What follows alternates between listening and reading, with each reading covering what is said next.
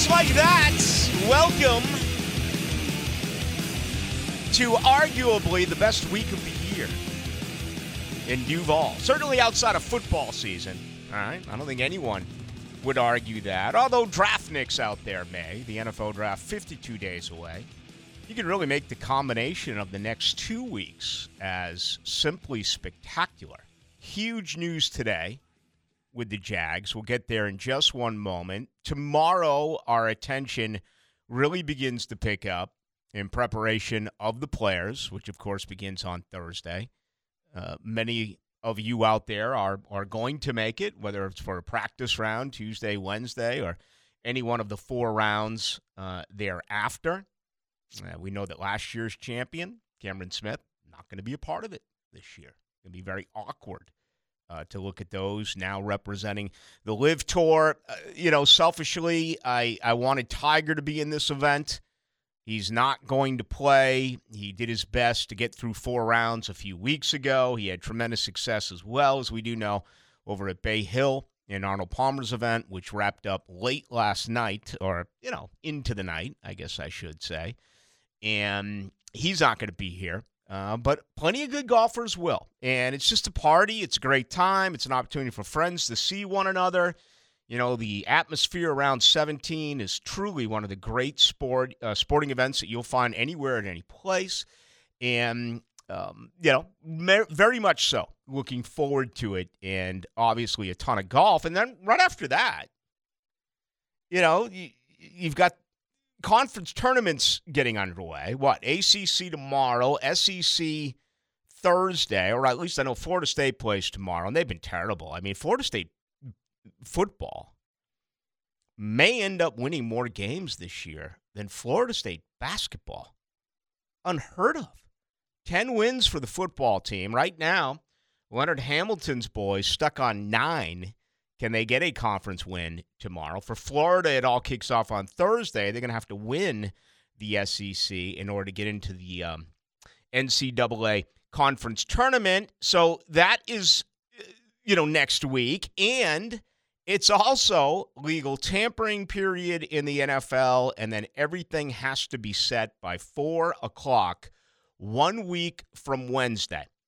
That will be on the 15th of March. So the next 2 weeks are simply incredible for fans here, especially Jaguar fans, and if you're a golf fan as well, and a college basketball fan, it's really one of the great times of the year. So, good to have you with us. My name is Rick Ballou alongside JJ LaSelva. We'll be with you here tonight up until 8 o'clock, and, it's going to be a fun week. We'll be out at the Players Wednesday, Thursday, and Friday, as well as out this weekend.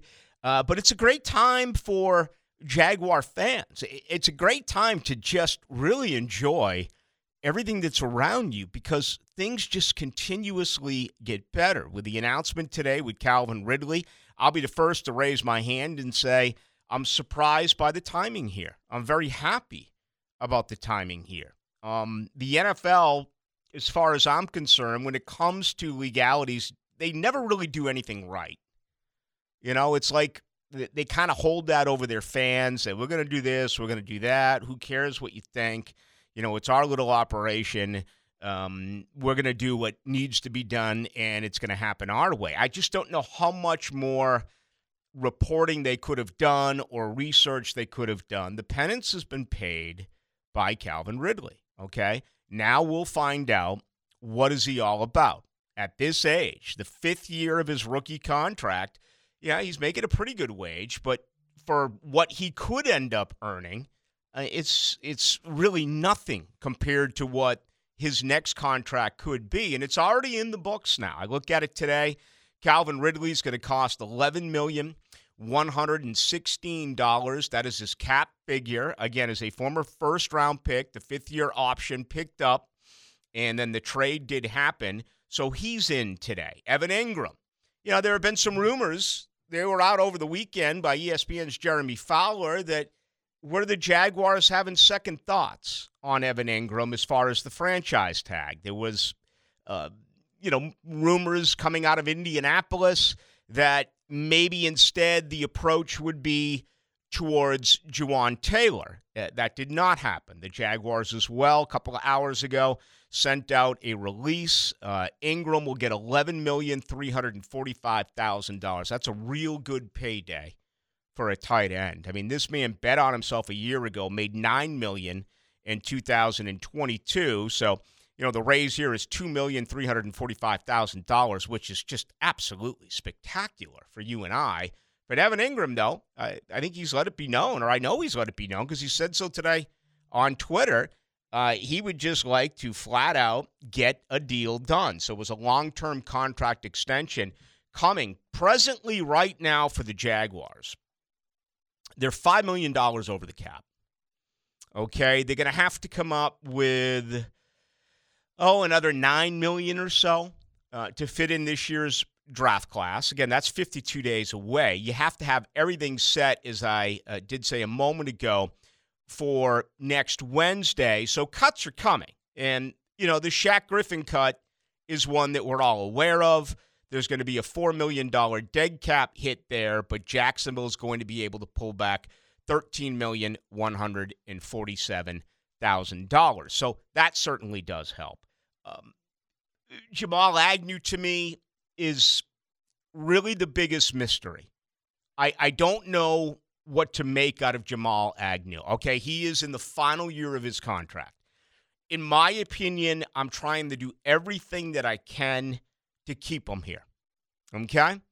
But he would bring back $4,714,000. So you're getting nearly $5 million back if you were to say goodbye to him. You're going to have to pay a little bit, $1,166,000. So how do you weigh that? What's he giving you? I mentioned this last week. It was actually a little bit of a surprise to me with Jamal Agnew because I think right now a lot of Jaguar, it's really interesting how this works. And, certain guys can make a mistake, have a fumble, throw an interception, drop an interception. Go send Derek Marks and jump off sides and 4th and 1. Just, create or commit an offensive holding when it's, 3rd and 1, then all of a sudden, it's 3rd and 11 or get a false start.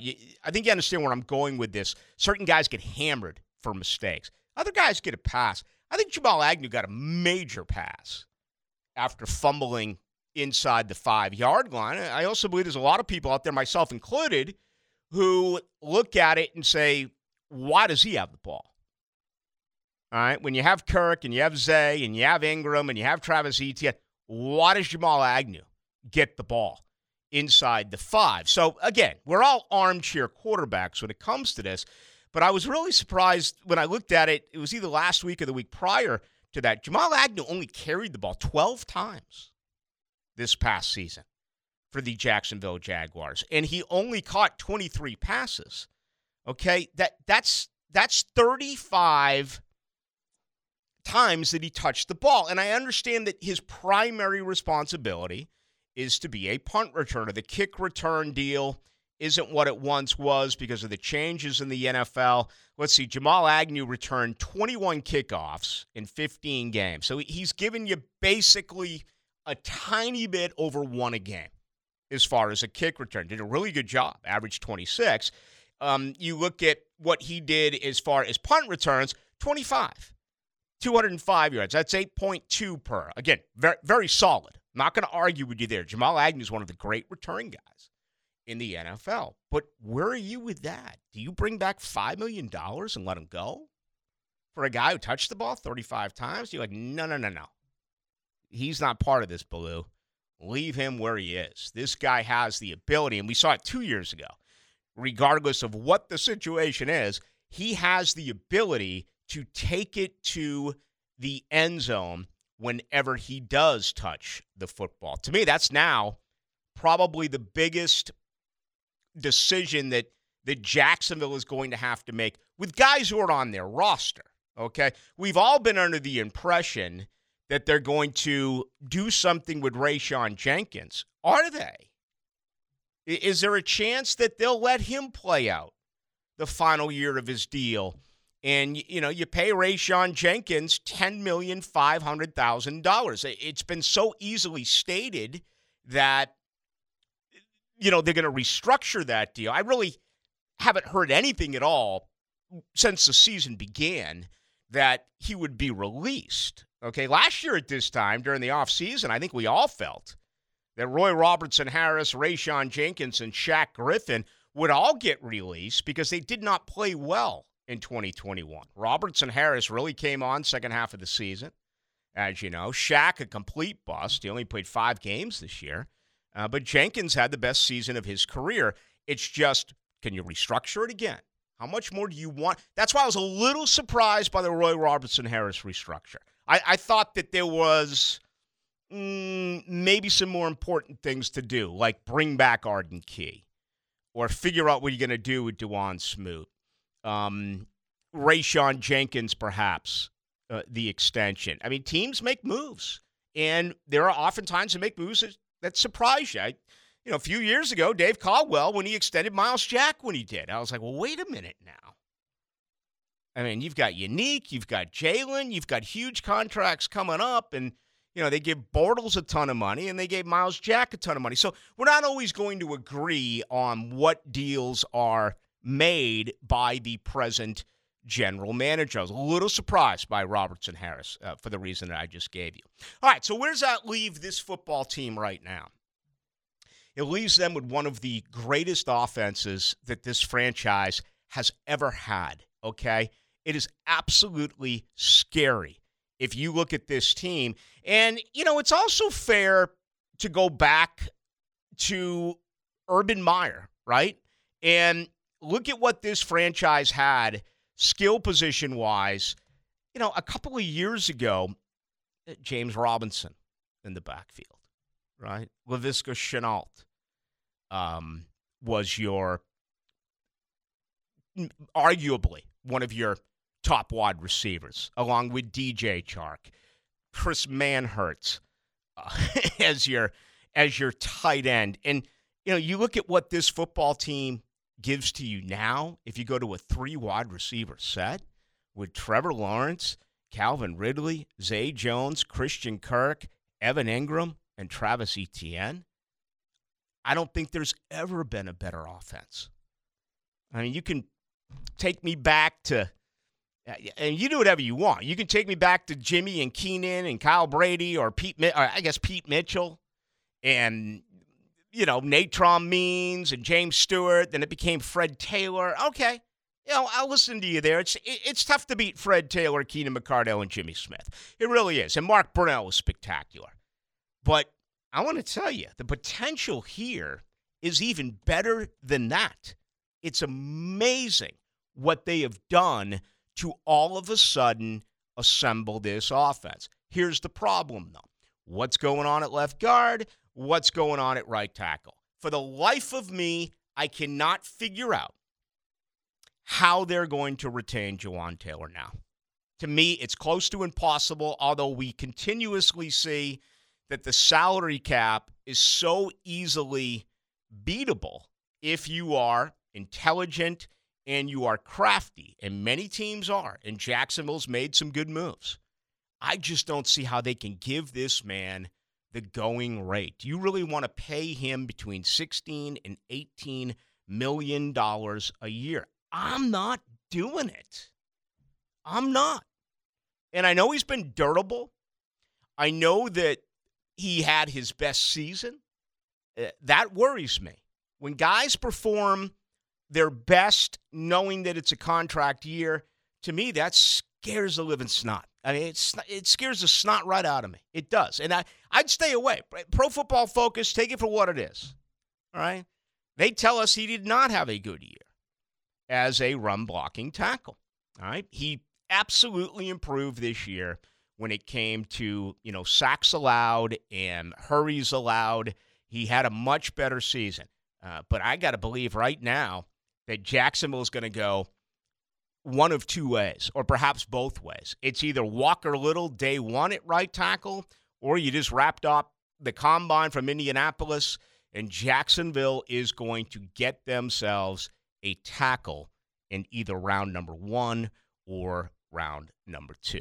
All of that, we'll have to sit back, wait, and see. Again, before you know it, the NFL draft is going to be here. All right, we got a lot to do tonight. It's going to be, as always, a lot of fun right here on a Monday. The best way for you to get on in and share your opinion with anything I just said about this Jaguars football team is, as always, on the text line. That is 641-1010, brought to you by Lifetime Enclosures, 641-1010, if you would like to add in your couple of cents. Demetrius Harvey in about 20 minutes going to join me. He was at the Combine in Indy, so I know he had his both ears. I guess you can't have both ears against the wall, right?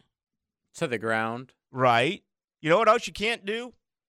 You can't go back to back to back when you're hitting home runs. It's physically impossible to go back to back to back.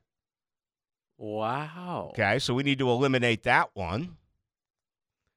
What about the Tom Amansky commercial where it's Fred McGriff where he goes back to back to back to back AAU National? 4 back-to-backs. Well, that is possible. That is possible if you use it in that context. But going back to back to back, it's just physically I mean, impossible. I know you're a pirate a little bit. You go underground, you get the Bones Gone fight, you get other stuff. Have you ever seen anything underground where 3 human beings can literally go back to back to back? On the dark web? I don't know. I'm asking you. I have seen Human Centipede. Yeah. And that's close enough for me. You know what else should be not allowed? A Grand Slam home run. It's a Grand Slam. You don't call it a Big Mac hamburger or a Whopper hamburger. It's a Grand Slam. So, Grand Slam home run, no. It's a Grand Slam. We teach the English language and tell you what's right, tell you what's wrong. But what about when people use it at, like, Grand Slam is also used in the context of tennis? What's tennis?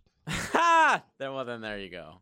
When I got here at the ball, they used to Blue. make me go up to Amelia Island to cover the Bausch and Lomb women's tennis tournament. Were they professional? And it was like a prison sentence. It was well, the only thing that was good was that was when Anna Kournikova was there. A legend. Yep. She was over 18. Of course. But, yeah, I guess it just occurred to me, whatever happened to the Bausch and Lomb? I haven't heard anything about it since I got back from Chicago. Did that event just kind of go away? I doubt it's still happening. Are women still playing tennis? Are men still playing tennis? Do we know? I don't think we let the number 1 tennis player into our country to even play in our tournaments. That's what I know about tennis. Chris Fowler gives up like the first 2 weeks of the college football season because he's doing tennis. Dude, he loves Wimbledon. I guess he does all of them, but especially Wimbledon. He's always at Wimbledon. Yep. All right, 641-1010. That's the text line. It's brought to you by Lifetime Enclosures. Opening comments tonight and every night brought to you by Shmunez Vision. How are your eyes? You can be able to see that little white golf ball over at the Players this week, huh? Or maybe you're just there for the party. If that's the case, then all the power to you. But if you really care and you're about club selection, you're about, tee to green and things like that really mean something to you, it may be difficult depending on where you get your seats. And you may find that no matter where it is that you go, whether you're at the beach, any sporting event, driving home, your eyes are often neglected, okay? We spend so much time, really from the brain to the toes, but it feels like we leave our eyes behind. And that's not the way to go about it, okay? Sleeping in your contacts is an absolute no-no. You're over the age of 50 now. You've noticed that you have issues with your eyes. Cataracts, for instance. You may think, I'm 50, I'm going to have cataract surgery. That may not be the case. Best advice I can give you is to make an exam or schedule an exam today with Shmunez. 299-2906. Heck, you may be a candidate for laser eye surgery. We're talking more than 30 years' worth of experience with Dr. Neo Shmunez and Dr. Catherine Shmunez. I love them. They're the best around. They're out at the beach. So my advice, do the same. Check them out online, shmunezvision.com, or give them a call at 299-2906. Shmunez Vision. Care you can see.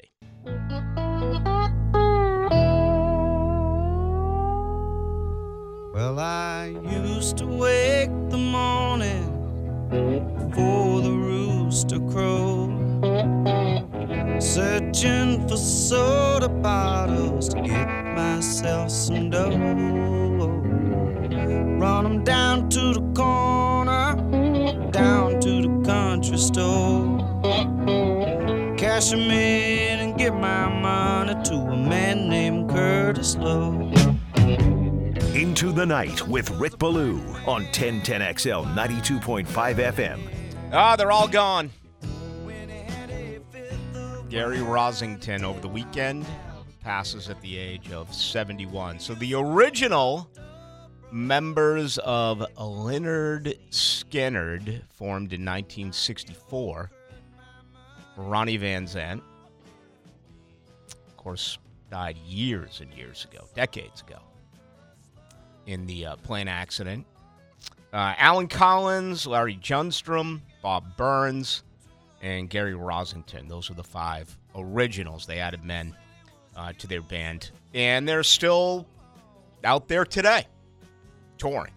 But the originals no longer with us. The plane crash took Van Sant, took Steve Gaines, took up the backup singer, Casey Gaines. Boy, that documentary is unbelievable. The surviving members of that plane crash. Planes sucked back then. They really did. Everybody was going down. Right? Now we just take it for granted. You know, you're in there in your pajamas and you throw the headphones on and you're just like, hey, wake me up in 2.5 hours. That was the original fivesome.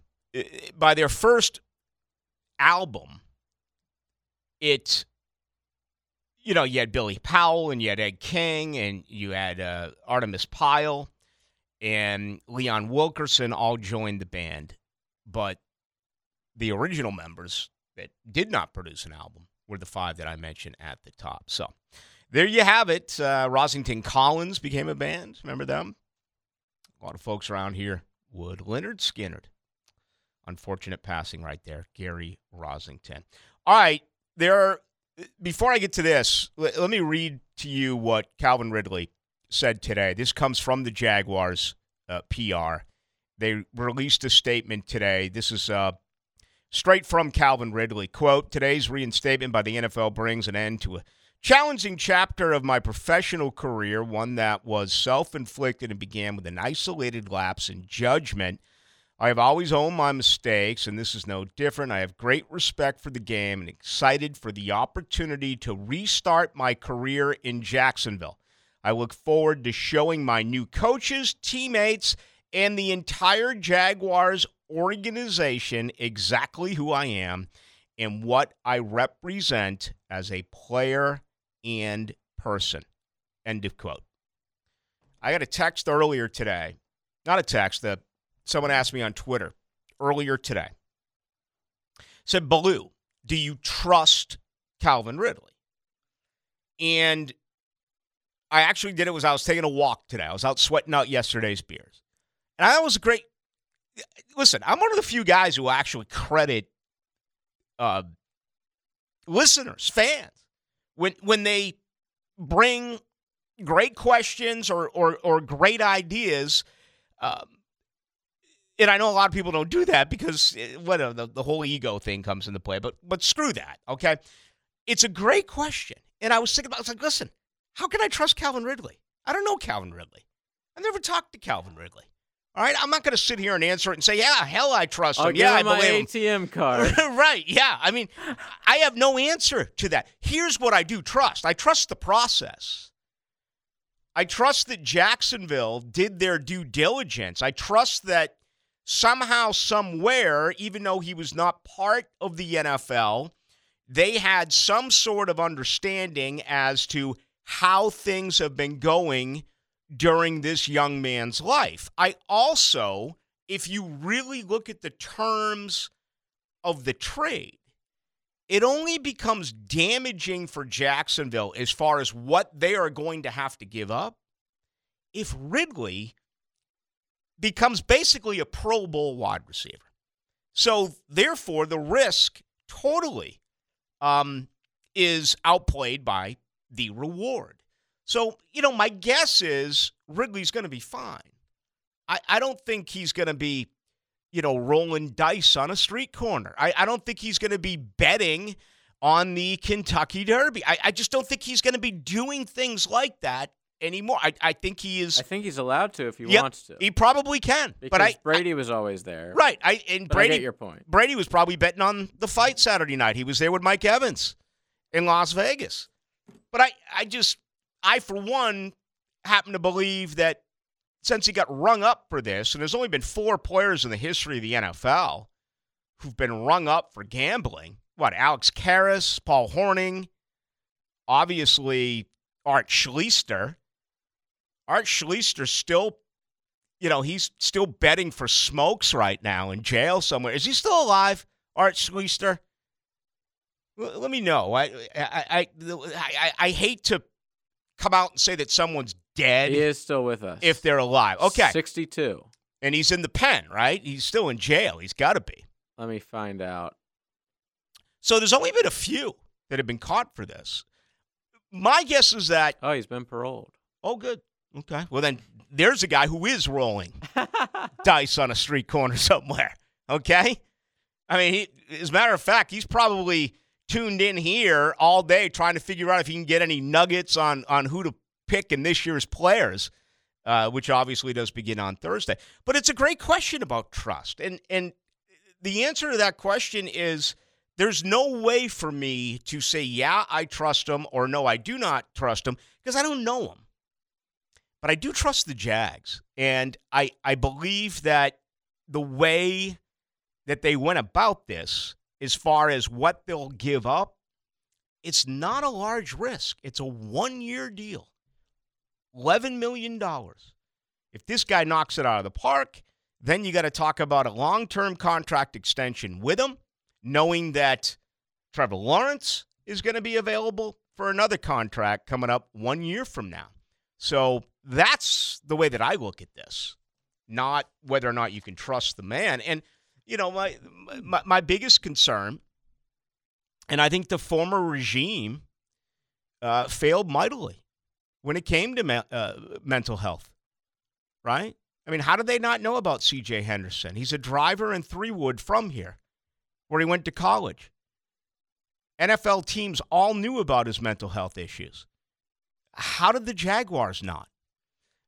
You had a situation with DJ Chark, okay? Obviously, Telvin Smith went crazy, okay?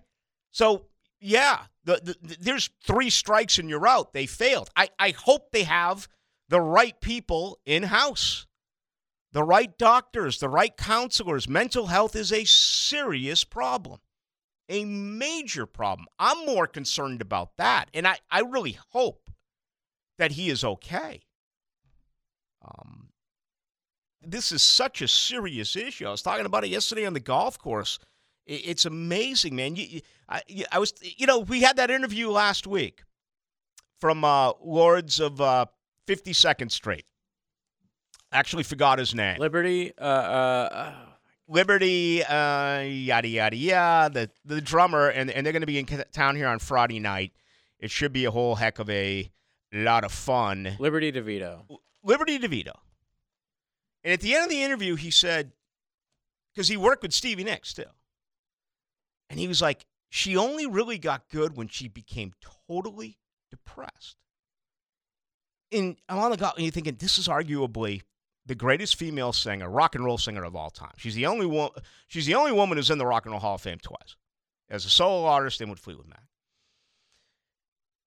And to have all that power and have all that money, yet you have such anxiety and such depression that you are not enjoying your life. And back when she was a monster in the 70s and into the 80s, I don't even think mental health was around. I don't even think it was, that it had been discovered then. It was, why is he in a bad mood? Why is she in a bad mood? You were almost a sissy. You were almost weak if you could not handle things, whether you were at school or your job or with your family.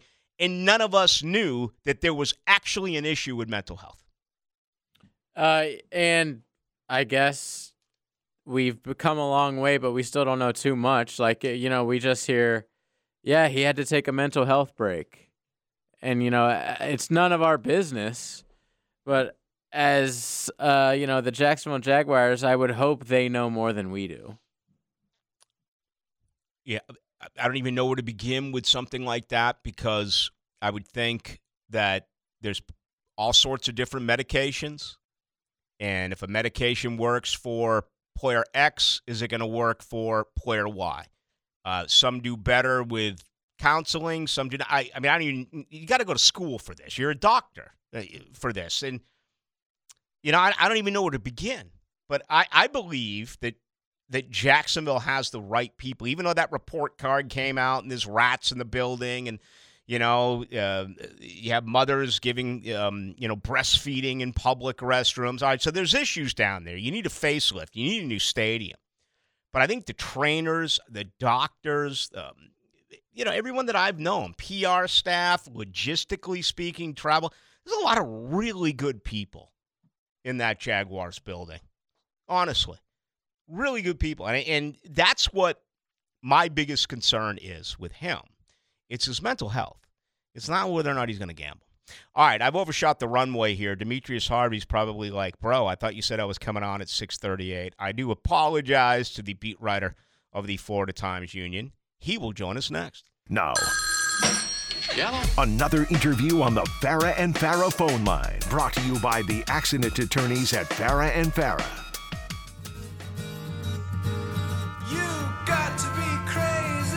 Into the Night with Rick Ballou on 1010XL 92.5 FM. All right, happy birthday as well to David Gilmour, 77 today. My opinion, still the best combo lead guitarist and lead vocalist in the history of rock and roll. You made Jimi Hendrix me, or some guy tried to give me Mark Knopfler the other day from Dire Straits. Maybe Billy Gibbons, ZZ Top. There's been some good ones, Clapton, but nothing close to David Gilmour. All right, he's back from Indianapolis. Demetrius Harvey, of course, covers the Jags beat, and he does so for the Florida Times-Union. And frequent guest of the program, it's great to bring him on right now. I apologize for being tardy, Demetrius. Thank you. It's okay. It's okay. I'm feeling a little sick still, so if I sound a little bad, I apologize for that. Well, Indy will do that to you, man. It's a nasty place and it's cold. It really is. It really is. It was 70 degrees one day, and then all of a sudden it was like in the 40s. So that would do it. I did not go this year. I love the combine. I love the chatter. To me, that's the best part of it. And the last couple of years, obviously, with the Jags on the clock at number one. Just how different was it this year to have this organization be completely relevant, whether it's Trevor Lawrence, Doug Peterson, Trent Baalke, and really everything else about this organization?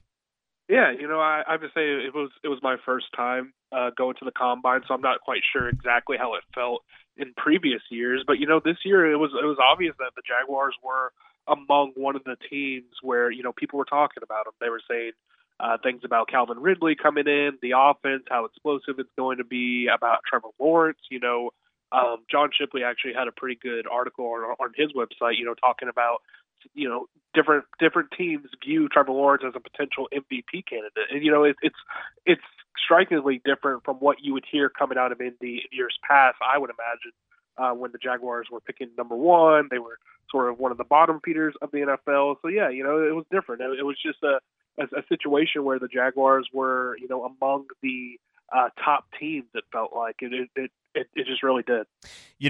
This is obviously not with the combine, but with the announcement today, it came sooner than I expected, and obviously Jaguar fans are happy about that with Calvin Ridley. What are your expectations for him once the season gets underway?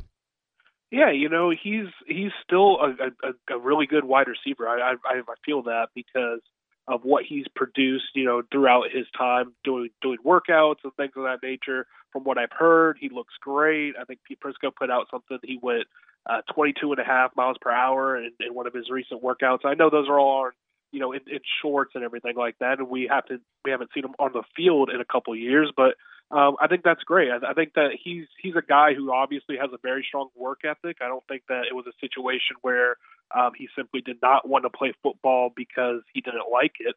I think that, obviously he was dealing with some stuff mentally, and then obviously the suspension because of the gambling. So I think that whenever he comes back, I expect him to be a bit rusty. I mean, that's a given. But, I think that he's going to be able to come in and provide that sort of deep threat, that guy to take the top off the defense that the Jaguars just haven't had in quite some time. And I think that pairing him with a guy like Christian Kirk and a guy like Evan Ingram, who I'm sure we're going to talk about in a second, that's outstanding. I think that that's something that they've desperately needed for a long time. It's a busy day for Jacksonville. They make two moves today. The NFL actually makes one of them. They do reinstate Calvin Ridley. It'll cost the Jaguars just over $11 million, and the franchise tag was applied on Evan Ingram. Tomorrow is the deadline for any team around the NFL to put a tag on a player. There was some rumors over the weekend that maybe it would be Jawaan Taylor and not Ingram. So Jacksonville today adds $22,461,000. They're about $5 million right now over the salary cap. Demetrius Harvey, our guest, joining us from the Florida Times Union here with Rick Ballou. All right, so Shaq gets released. We know that that's coming. What's as far as I'm concerned, and please correct me if I'm wrong, I don't see how they can possibly bring back Jawaan Taylor. It's going to be tough. I tend to agree with you. I kind of was thinking that they would have already gotten a deal done by now if they were going to. So it's a situation where, if they really wanted to, they could do it. They, obviously cut Shaq Griffin, or, when they do, they'll save about $13 million. You can restructure a couple more guys. You can work out a long-term agreement with Evan Ingram. There's ways to lower the cap and be able to bring back Jawaan. I think that the issue now is, do they feel like he's worth that maybe $17, $18 million per year, top of the line tackle, not just for right tackle, but for left tackle as well. That would be around top, I think, 11 or something like that for tackle period. Mm-hmm. Maybe even higher. So, it's a situation where I think that, the numbers just have to make sense. I think Trent Baalke talked about it. They need it to be a win-win situation for both sides. And I think that right now they want him back at a certain number. And I think that Jawaan, which is smart, would want to go test the market, and he could probably get more money elsewhere. So I think at this point, it's more about them not wanting to meet the demands of the player rather than wanting him back. I know they do want him back, and he would like to be back, but this is life-changing money. This is a money that he's going to be able to help his family with and things of that nature. It's his first big contract, so I wouldn't be surprised to see him walk. Could there be a surprise move coming? And my point here, Demetrius, is last year at this time, I never thought that, Myles Jack's career here would be over. And that came to me as a surprise. I mean, do you pay this going rate for Jamal Agnew if you can bring back, $4.7 million to use elsewhere? Do you see a surprise move happening? I don't. Not in that vein. I don't see a surprise move in terms of them cutting Jamal Agnew especially. I just get the sense, from talking with people that they value him pretty strongly. I think that they know that he can do things on the field offensively, which adds value, which is why he would probably want to be able to come back. If it was a situation where Jamal didn't offer anything offensively and all he did was, return kicks, then at that point, I think that they could, move on from him or change his contract or do whatever it takes to, sort of get that cap number down. But for now, I think that will stay. But surprise move, I really think that this is going to be a pretty straightforward offseason. I think that this is going to be straightforward as far as what we've seen over the past few, and I think that that's something that they've wanted to come in and do. Jacksonville in a position at 24 where they can truly draft the best possible player who is there for them. There's a couple of exceptions. I mean, obviously they're not going to draft a quarterback or a running back. What do you believe, though, with offensive linemen there, whether it's a left guard or whether it is a right tackle? Do you believe that there's a real good possibility that that's where they end up going when this is all said and done? It's possible, especially if Jawaan leaves. You have to look at the situation where they have Walker Little, who's started, I think 7 games in his career in Jacksonville, and then I think he hasn't played much, since before then. And then you have Cam Robinson, who's coming off with a knee injury. We don't really know the extent of that, when he's going to be fully healthy. You have Ben Bartch, who's coming off of a devastating knee injury as well. You don't know when he's going to be fully healthy. So absolutely, I think that, picking a guy who can become that swing tackle, especially, I don't think you'd do that necessarily at 24, but if they feel like, Walker Little could move inside, which, they've already said, Doug Peterson actually mentioned that Walker Little could move inside. Doesn't mean that he's going to, but he could play inside. And if that's the case, then they feel strongly about that, then perhaps they would take a tackle there. And I think that for guard, I think that that's a pretty easy pick for me. O'Cyrus Torrence, if he's there at 24, I would take him. I think that he's probably the best guard in the draft. I think that he could be a plug-and-play guy. I know he's played right guard for most of his career, if not all of it, but he could probably move in at left guard. It's just a situation where they want to get bigger up front. They need to be able to protect Trevor Lawrence. So, absolutely, I think that at that point in the draft, there would be no reason for them not to consider that option. All right, Demetrius, leave us with a couple of guys that stood out for you at the Combine. Yeah, I mean, Brian Branch, I already knew he was a smart guy, but just being able to talk with him and speak about what he's been able to do and how sort of confident he is in his abilities, going in as a sort of positionless player almost. He's a guy who obviously played in the slot at Alabama. I think that he's really good. Excuse me, a guy like Brian Bresee, I think is how you pronounce his name, the defensive tackle out of Clemson. I know that he's had some, injuries in the past, obviously, but he's a guy that sort of stood out. And then the Georgia tight end, Darnell Washington, I mean, just incredible at 274 pounds to do what he's been able to do at the Combine over the past couple of days was incredible. I mean, just to see that athleticism, I think he's a guy that could absolutely be a target there. What a freak. Some of those receptions he made were incredible. Right. Yeah. So, those 3 guys, I think really stood out. Hey, Demetrius, always a pleasure. Thank you as always, and I know we'll do it again real soon. Absolutely. Have a good one. There he goes. Demetrius Harvey, beat writer for the Jaguars, for the Florida Times-Union. So, big day for Jacksonville. Calvin Ridley in the fold, Evan Ingram in the fold. As far as I'm concerned, Juwan Taylor is gone. They just cannot afford to pay him. And, I want to credit the restructuring that Trent Baalke has done, but you don't want to overdo it because you're going to have to re-sign your own. I mean, I'm going to begin the second hour with that. Reports are now out that Geno Smith has just signed. Earlier today, Derek Carr signed. If you haven't heard their figures, it's going to blow you away. I'm going to start with it next hour. But we're going to see Burrow. We're going to see Jalen Hurts. We're going to see Justin Herbert. I mean, what's it going to cost this organization to pay Trevor Lawrence in a year? You got to constantly be looking ahead. And the good thing about what Trent Baalke has done, the wonderful thing with what Trent Baalke has done, is regardless of the years and the money, these contracts, for the most part, are 2-year deals. You can get out of it after year number 2, like they're going to do with Shaq Griffin. Okay? Shaq Griffin's going to be cut the next 9 days. Shaq Griffin has a cap figure of $17,147,000. Jacksonville is going to have to eat $4 million against the $224.8 million salary cap figure, okay? That $4 million goes on there. Right now, last year they had more than $30 million in dead money. Right now they have $1.4 million. You got Laviska Shenault at $789K, Jay Tufele at $412K, and Gregory Jr. at $130,000.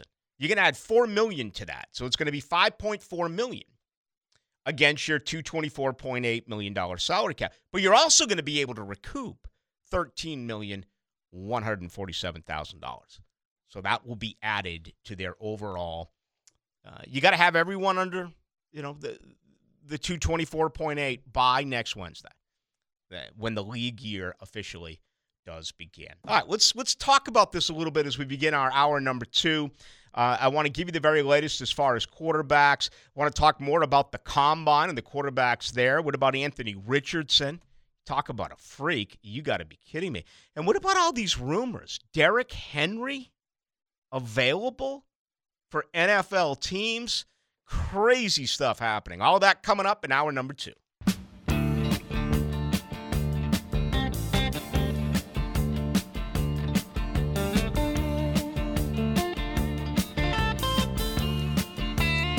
Let's go into the night with Rick Ballou on 1010XL 92.5 FM. All right, the combine came and went. I usually tape a lot of it. I got totally sucked in on Saturday. It's a terrible day. Rain. I wanted the beach. I wanted golf. I got neither. I got a big Bruins victory early on against the New York Rangers, which I loved, at 1 p.m., and I was staring at Bay Hill, but I couldn't get away from the combine in my bar where I had all of the events up, and I just kept waiting and waiting and waiting and waiting for Anthony Richardson and company to throw. And it got to the point where I really started to get aggravated. I was like, it was like hours upon hours upon hours. It was the most of a Saturday combine that I had ever witnessed live. Typically, I'll, again, tape it and then fast forward through. There's certain things I don't care about watching linemen run a 40.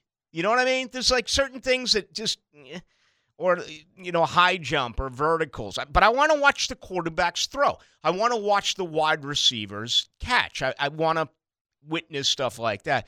What Anthony Richardson did was just scary. It really is. What a freak. 4.39. Set a record for the vertical. I think he set a record for the long jump. 6'4" and a quarter, 244. But he missed, he missed on what, 4 of 6, or maybe even 5 of 6 on those out patterns. Simple, little out patterns, and there's talk now that he's got a little bit of a wind-up, mechanically speaking. I'm looking forward to getting with Denny Thompson here in the very near future to discuss what has gone on with Anthony Richardson, where he's at, and where, in fact, he's going to be.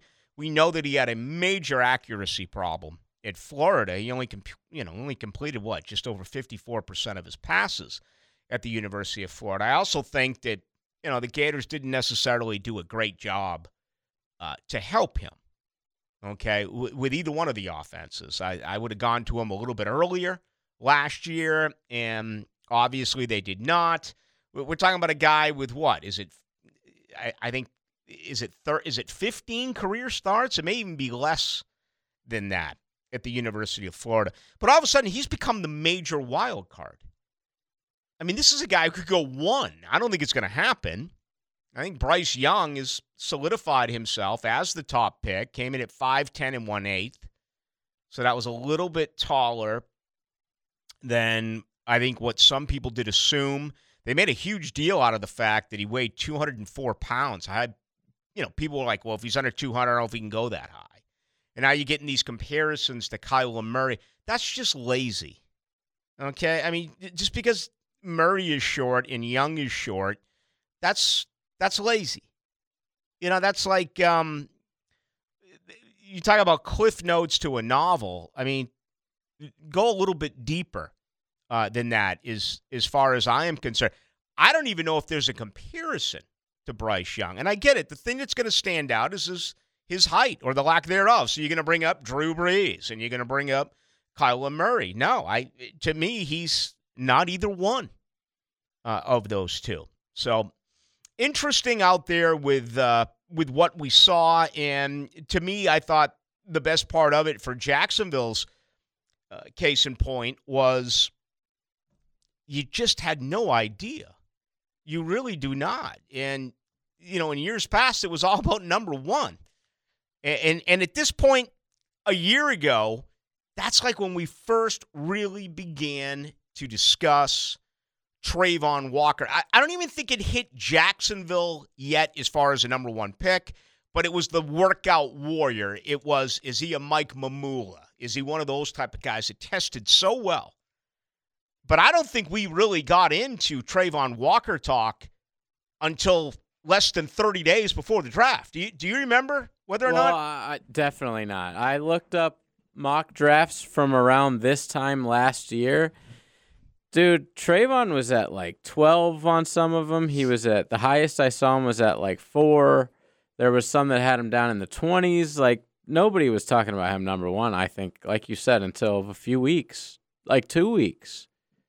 It was a good workout for corners. It was a good workout for the combination nickel and safety. Brian Branch, Demetrius Harvey mentioned. Again, I'm going to go all offense here. I want an offensive line pick in the first round, and I'll tell you why. Look at the guys that you have. Look at the quarterback that you have. Continue to build around that offense. There's holes right now defensively, but I'm banking so much on the 2023 season on improvement by Trayvon Walker, Chad Muma, and Devin Lloyd. If you can get those three to each take a massive step forward, that defense is automatically going to be that much better. That's my way of looking at it. Now, realistically, okay, last year at this time I was saying after 3 bad years, year one of free agency, injuries and whatever, bad years for Roy Robertson Harris, bad years for Shaq Griffin, bad years for Rayshawn Jenkins. I said, realistically, can one of the 3 be special? Can 2? In my opinion, you got 1.5. I don't think Roy Robertson Harris really did anything in the first half of the season. Shaq Griffin was a total bust. He was hurt. Rayshawn Jenkins had a career year. Robertson's already been paid for the next 3, which is probably going to be 2. All right? So you got 1.5, maybe 2. Okay, you buy me a drink, I'll probably come and give you a number 2. You know, I'll say 2. I'll go from 1.5 to 2. What about this draft class? Same question. Who's going to make the move this year in year 2? Is Walker going to give it to you? Is Lloyd? Lloyd's going to be 25. He's not a normal rookie, like these 21-year-olds, like Muma and Trayvon Walker. Are those 3? What can you get out of them? I mean, I'd take 2 out of 3 right now. You'd have to be a fool not to, right? If you consider attrition, injuries or whatever else. So that's what I'm banking on for the Jaguars on the defensive side. I know that they're going to add some players, but I think you can get a corner, in the second round. Or a safety in the second round. We'll see what they end up doing. The latest around the NFL is incredible now with quarterback play, all right? The amount of money these guys are making. Derek Carr today, 4 years, $150 million. It's really 3 years, $100 million guaranteed in New Orleans. Now reports are rolling in that Geno Smith is getting 3 years, $105 million, including $52 million this year. $52 million this year, JJ. I think that'll be it, though. I think that it's probably a contract where it's, all the money up front, then we can cut you. This smells like we're going to draft a project guy. We're going to bring Geno back maybe for a year or 2. And that's it. This is a crazy one. Derek Carr, I get it. Geno had one decent season last year. Fell off so hard at the second half of the year. This is weird, but whatever. $52 million, 17 games. This guy's going to be making over $3 million a start. Geno Smith, $3 million a start. It's crazy. All right, so anyway, here's where we are, and I found this. I'll see if they have updated it at overthecap.com. I don't believe that they have because the terms just rolled in.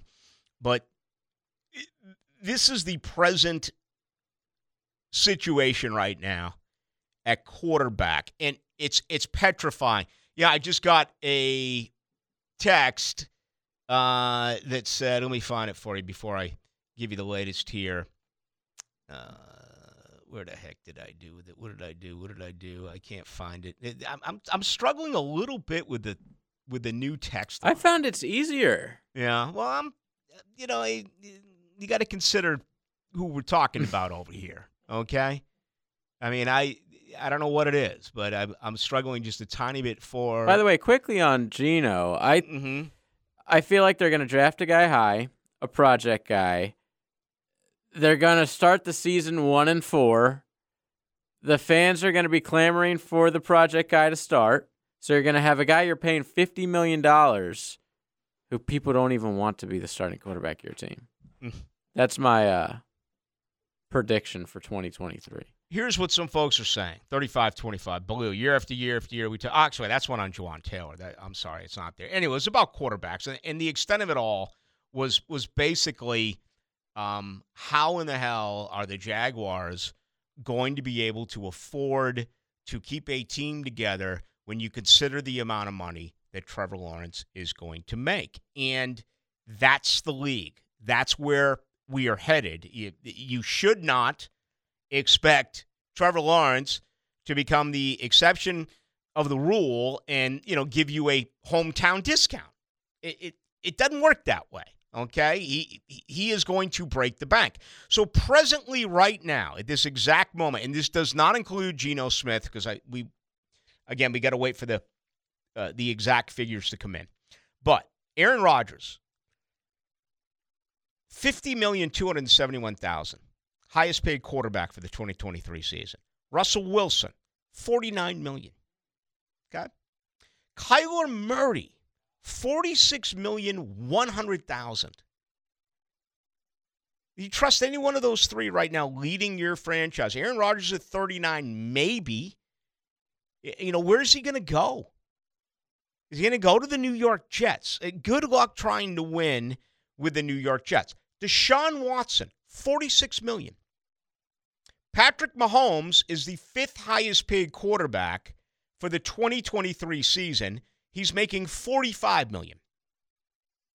Josh Allen is 6, $43 million. Matt Stafford, 7, $40 million. Dak Prescott, tied for 7th, $40 million. All right, 9th is Derek Carr with his new figures today, $37,500,000. All right, $37,500. And the round out the top 10, $35 million for Kirk Cousins. So, we know the class ahead of Trevor can become eligible for a contract extension in 9 days.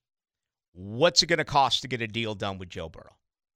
What's it going to cost to get a deal done with Jalen Hurts? What's it going to cost to get a deal done with Justin Herbert? If I'm in Miami, I don't care what the situation is. I'm not going near a contract extension for Tua because he's had way too many concussions. And you was telling me earlier today who mentioned Brady in Miami? Rich Eisen said there was rumors going around the combine that Brady might not be done and he's thinking about Miami. And also that Phillip Rivers is trying to come back and that he's asked about coming back to play for Miami too. Poor Tua. Phillip Rivers and Matt Ryan are both very interesting. And Jameis is going to get cut now that Derek Carr has been added. But yeah, the Brady thing, Miami makes sense because of a couple of years ago. And again, if Tua's got scrambled brains, it makes sense. I still am not going to dismiss Tom Brady in San Francisco. I still really, he's from there. I still think that there's a chance that is going to happen. And, I didn't mention Daniel Jones, who, if he gets tagged, it's going to be $45 million. There's talk that, Lamar Jackson could get tagged, and it won't be the franchise tag. Instead, it's going to be a non-exclusive tag. So instead of giving him $45 million, he's going to make $32.4 million. Or another team can come trade. Yeah, another team can make a move for him. But obviously, we know how people react to a franchise tag. Kind of feels like Evan Ingram's okay with it. But for the most part, you tag these guys, they don't show up during the offseason. They're upset about it. I mean, to me, $45 million or $32.4 million guaranteed cash for one season sounds like a dream. I mean, an incredible dream come true. Not for a quarter, not for a guy like Lamar who wants. Yeah, they want hundreds of $400 million. I get it. And then like he gets hurt this year, has another. He hasn't finished the season in the last 2 years. Mm-hmm. He's been constantly hurt. Hadn't had a great year before he got hurt anyways. And so like one more year might expose a lot of teams to him, and be like, no, we're not going to give this guy. Right now, he wants fully guaranteed. I heard it was like, $300 million or something like that. That's not happening. I see them putting the, whatever it's called, tag on him, and then someone trading like 2 firsts for him and giving him a lot less than he expects. There were reports that were coming out of Baltimore a few weeks ago that Lamar Jackson was going to be involved with John Harbaugh in the hiring of an offensive coordinator. Todd Monken got the job, and what did we hear within 24 hours after that hiring? That Lamar Jackson was not involved. Very odd, incredibly odd as far as, I am concerned. If Press Taylor, I do, and Press isn't calling plays, so that hurts him a little bit. Certainly it's hurt Eric Bieniemy. It's hurt others, although some have gotten head coaching jobs. I just think because of the bloodlines and because of the way that he is received, and if Jacksonville has the type of year that we expect they're going to have, I think Press Taylor is a guy that is going to be a head coach sooner than later. So, unless it's as simple as, promoting Mike McCoy or whatever, obviously Jim Bob Cooter, now over in Indianapolis, if Doug Peterson's going to go out and get an offensive coordinator, as much as I trust Doug Peterson, you're giving all this money to Trevor Lawrence, I would like him to be involved in who he thinks the next offensive coordinator should be. Now, it kind of feels to me like Trevor's such a good guy that regardless of who you bring in, he would be okay with it. But when you spend that amount of money, man, he's got to have some input. He also doesn't have such a very specific game like Lamar Jackson does. No, he doesn't. So, Trevor's going to be good with just about any guy who comes in here to call plays, I would feel like. Lamar, you have to have a very specific set of plays and offense to run with this guy. So, to me, that just shows they're ready to move on from him.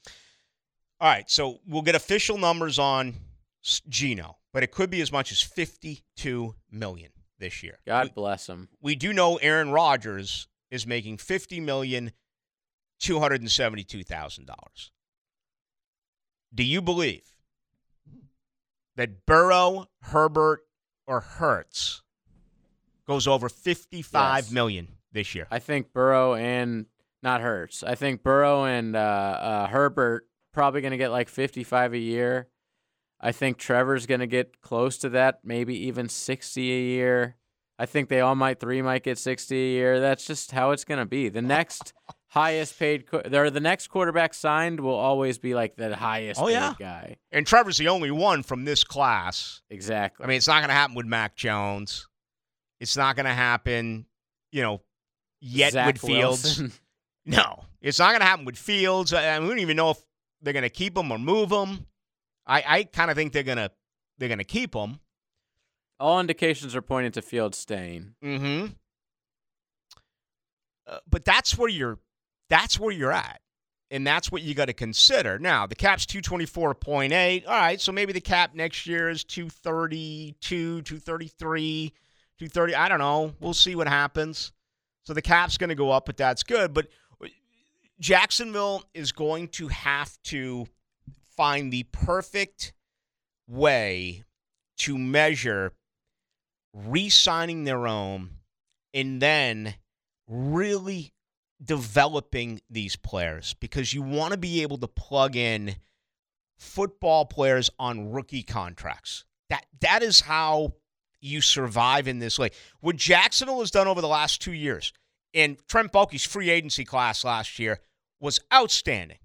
I thought 2 years ago it was left a lot to be desired, albeit better in year 2 than year 1, except for maybe Marvin Jones Jr., right? You can't keep doing that, man. It's now about drafting the players, having half your, having at least, I don't know, can you get 20? Can you get 20 of your 53 on rookie contracts? And what I mean by rookie contracts, not all rookies, but rookies in their second year, third year, fourth year. Can you get 20 of those players? And, let's say you're really paying a lot of money for 7 to 10 guys. And the rest of your roster, you're basically paying them the league minimum, veteran minimum. That's how you're going to have to put this thing together. And this is a problem that is going to face every major team. I got to take a break here, man. I've totally overshot the I think we should do a 2-hour non-commercial. It's called a podcast. It is called a podcast, and I have one, Death, Taxes, and Duval. But, most podcasts do have commercial breaks. But most podcasts, I've studied it, and they're like, the best thing to do with a podcast is to keep it like less than an hour. Right. Yeah. And you know why? Because today's kids don't have the attention span to stick around forever. They want it to be quick. They want in and out. They want all the facts. I only listen to the commercials, so I'm excited about what's coming up. Yeah, I was talking about maybe just do something one day where I get everything out and make it commercial free, or we'll make it for today's kids. It would be great to say, hey, kids, how are you? Rick Ballou here. Evan Ingram gets the franchise tag. Today also Calvin Ridley is reinstated by the NFL. That's it. We'll see you tomorrow. See you tomorrow.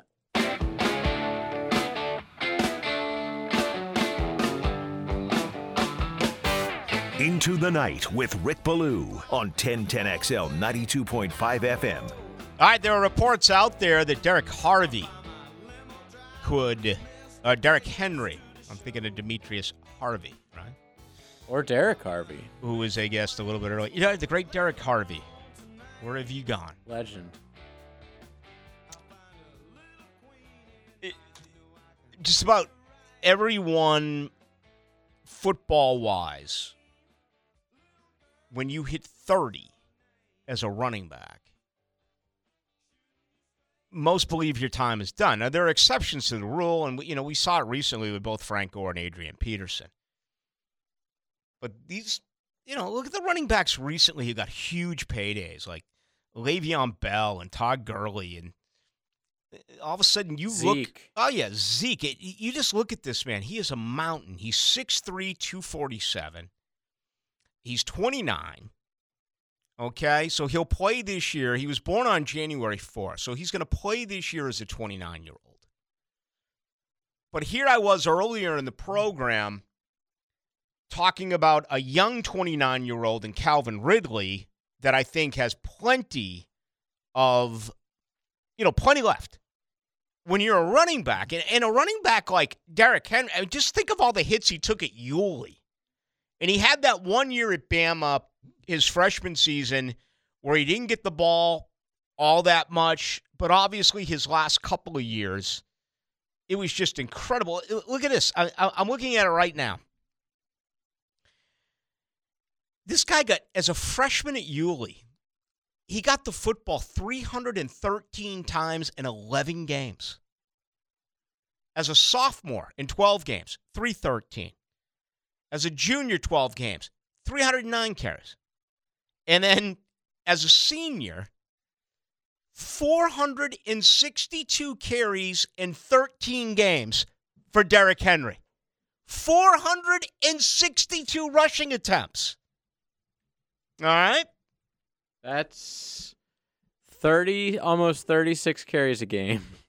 Okay? So he carried the ball. He played 48 games in high school, and he carried the ball almost 1,400 times. He carried the ball 1,397 times in high school for a record 12,124 yards and 153 touchdowns. He scored 55 touchdowns in 13 games as a senior at Yulee. Thoughts and prayers for those 16-year-old kids trying to tackle him. He played as a true freshman at Alabama. Okay? Played 10 games, 35 carries, 382 yards. In 2014, played 14 games, 172 carries. All right, so you can make the point that for him, just over 200 carries and 2 yards in 2 years, he basically, for him, that's like 2 years off, considering what he did in high school. And then when he won the Heisman in 2015, 395 carries, 2,219 yards. So in his Alabama career, 39 carries, 602 yards. Now you get to the NFL, and he's gone from 2016 on. He's gone from 110 to 176 to 215 to 303 to 378. Of course, he was injured a year ago, only played 8 games, so he had 219 carries. And then this year, second most of his career, 349 carries. I'm not including postseason, where he has 7 postseason games and 156 more carries in 7 postseason games. So there's a thought right now that at the age of 29, how many more years is Henry going to be able to give you at this pace? And unfortunately for him, when you look at the mammoth amount of money, just huge money that he is making, even the great Derrick Henry, I think there are people out there who believe that he is not worth the amount of money that he makes. I would love to have him taken out of the AFC South. To me, it's as simple as that. Let's look at the money here for Derrick Henry. He's got a cap figure this year for a running back, man. Remember, this is a running back. They just announced the Raiders with Jacobs. They just announced the franchise tag. Correct. It's like $10 million. Nothing. I think it's the lowest. It is. Besides special teams player. There's no respect for running backs. Evan Ingram is a tight end's making $11,345,000. Jacobs is making $10 million. So when you look at Derrick Henry, there's a $16,367,000 cap hit for him, and he signed for really one more year. There are 2 voidable contracts in 2024 and 2025. So would it be wise for Tennessee to try to get something in return for Derrick Henry? On the surface, I'm going to say no way, because they'll go only as far as he will take them.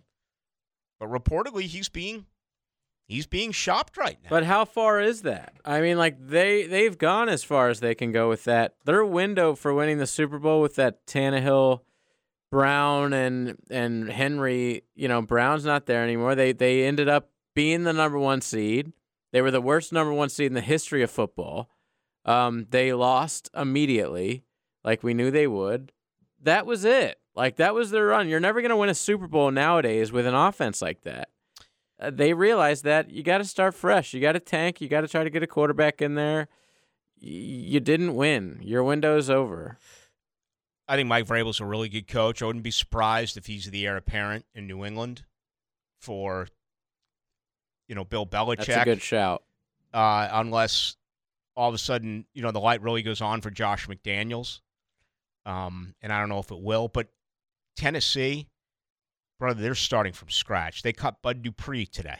Okay? Remember how big of a signing that was? 5 years, $82.5 million in Tennessee. They cut Taylor Lewin. All right? They cut Robert Woods. They cut the very talented linebacker, Zach Cunningham. 4 years, $58 million. They're starting all over. There's no doubt. And they don't know what they're going to do with Ryan Tannehill. We were just talking about those contracts for quarterbacks, how incredible they are. How are you going to be able to afford that this year? His cap hit's crazy, $36 million. Yeah. $36.6. I think it's number 1 in the league. For quarterbacks? Yeah, well, for anyone. No, we just did it. It's Rodgers. Maybe for quarterbacks. Yeah. 15.9% of the team's cap. Yeah, we just looked at QBs. I think he was 8th because Rodgers is number one, and then it's Wilson, then it's it's 2022's number one top cap hit in the NFL, 38.6. Yes. Was Ryan Tannehill. 2023's number 5 top cap hit in the NFL is Ryan Tannehill, again at 38.6. Jeez. So number 5. Yep. Just an awful situation to be a part of. Yes. Baloo, 28-35. Does Dougie really need Trevor, or is the ransom Trevor would command after his contract better? Obviously trying to be a smart ass. Trevor's going to get what he has earned, and I don't think there's any doubt about it. There's no sidestepping paying a quarterback. The Tom Brady stuff was almost like a once-in-a-lifetime situation. I wouldn't expect that out of anyone else. 35-25. Baloo, year after year, we talk about how the Jaguars do not retain the players they draft. Why would you not want to do everything you can to bring back Taylor? He has shown he could play the position. He beat out Little during the preseason. He is a better player. Not for $18 million a year. No. I mean, if you get him for 14 and a half, maybe 15, all right.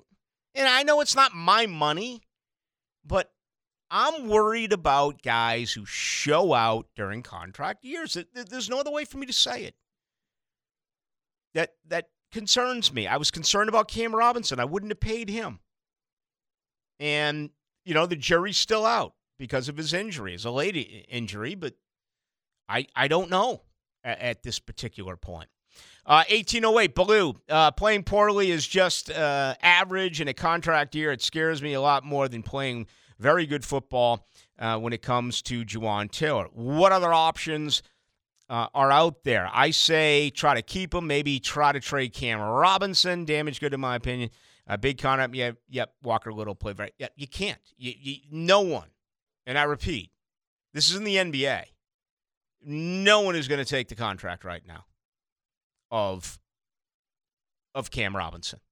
It's not going to happen. Now, like all these other contracts, things change after the 2023 season.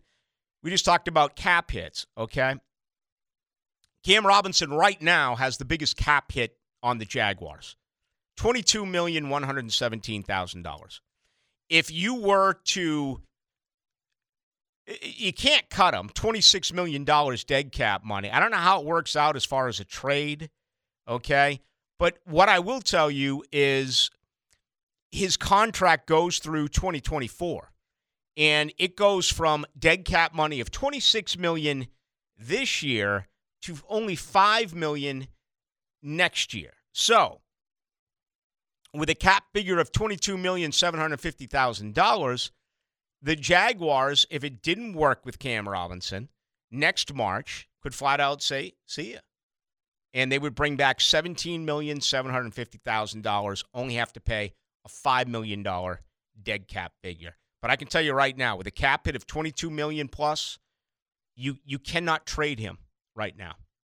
That's what makes Taylor more attractive, is with Taylor, you can bring him in and do the entire contract, not pick. There's a difference between doing a contract and spreading out the guaranteed money than acquiring a contract that, I guess I'm describing it wrong. I hope you understand what I'm trying to say, because the way the language does work in the NFL, you're better off signing a guy with your money and fixing it as opposed to making a trade. I mean, remember the Marcel Darius trade here? Remember what Buffalo had to recoup? Look at the Myles Jack deal. I mean, Jacksonville ate what? Was it $5 million? And Joe Schobert, $9 million? I mean, trading guys is gonna hurt you with that side of it. So trading Cam Robinson, to make a long story short, I don't know what the figure is, but there'd be a lot of money left in Jacksonville. And that's problematic when you hope that you can get him to perform. Paying guys to not play here. Right. And they did it last year. I mean, they did it with Schobert and they did it with Myles Jack. Those two right there were $15 to $30 million. They weren't even here. Imagine paying those guys $15 million not to be on your team. That was from the Moneyball. Who'd he say it to? Was it David Justice? I think it was Justice, right? That sounds about right. Right in his, he was not a fan. He did not bring David Justice back at that point. Late in his career with Oakland. He's like, man, I'm getting paid $6 million, and you have me do this. And he's like, we're paying you like $340,000. The New York Yankees are paying you $5.4 million not to play for them anymore. Oh, yeah, that's right. That happens a lot in basketball. Oh, yeah, the NBA. It's just incredible. All right, final thoughts coming up. Hacker will join you at 8.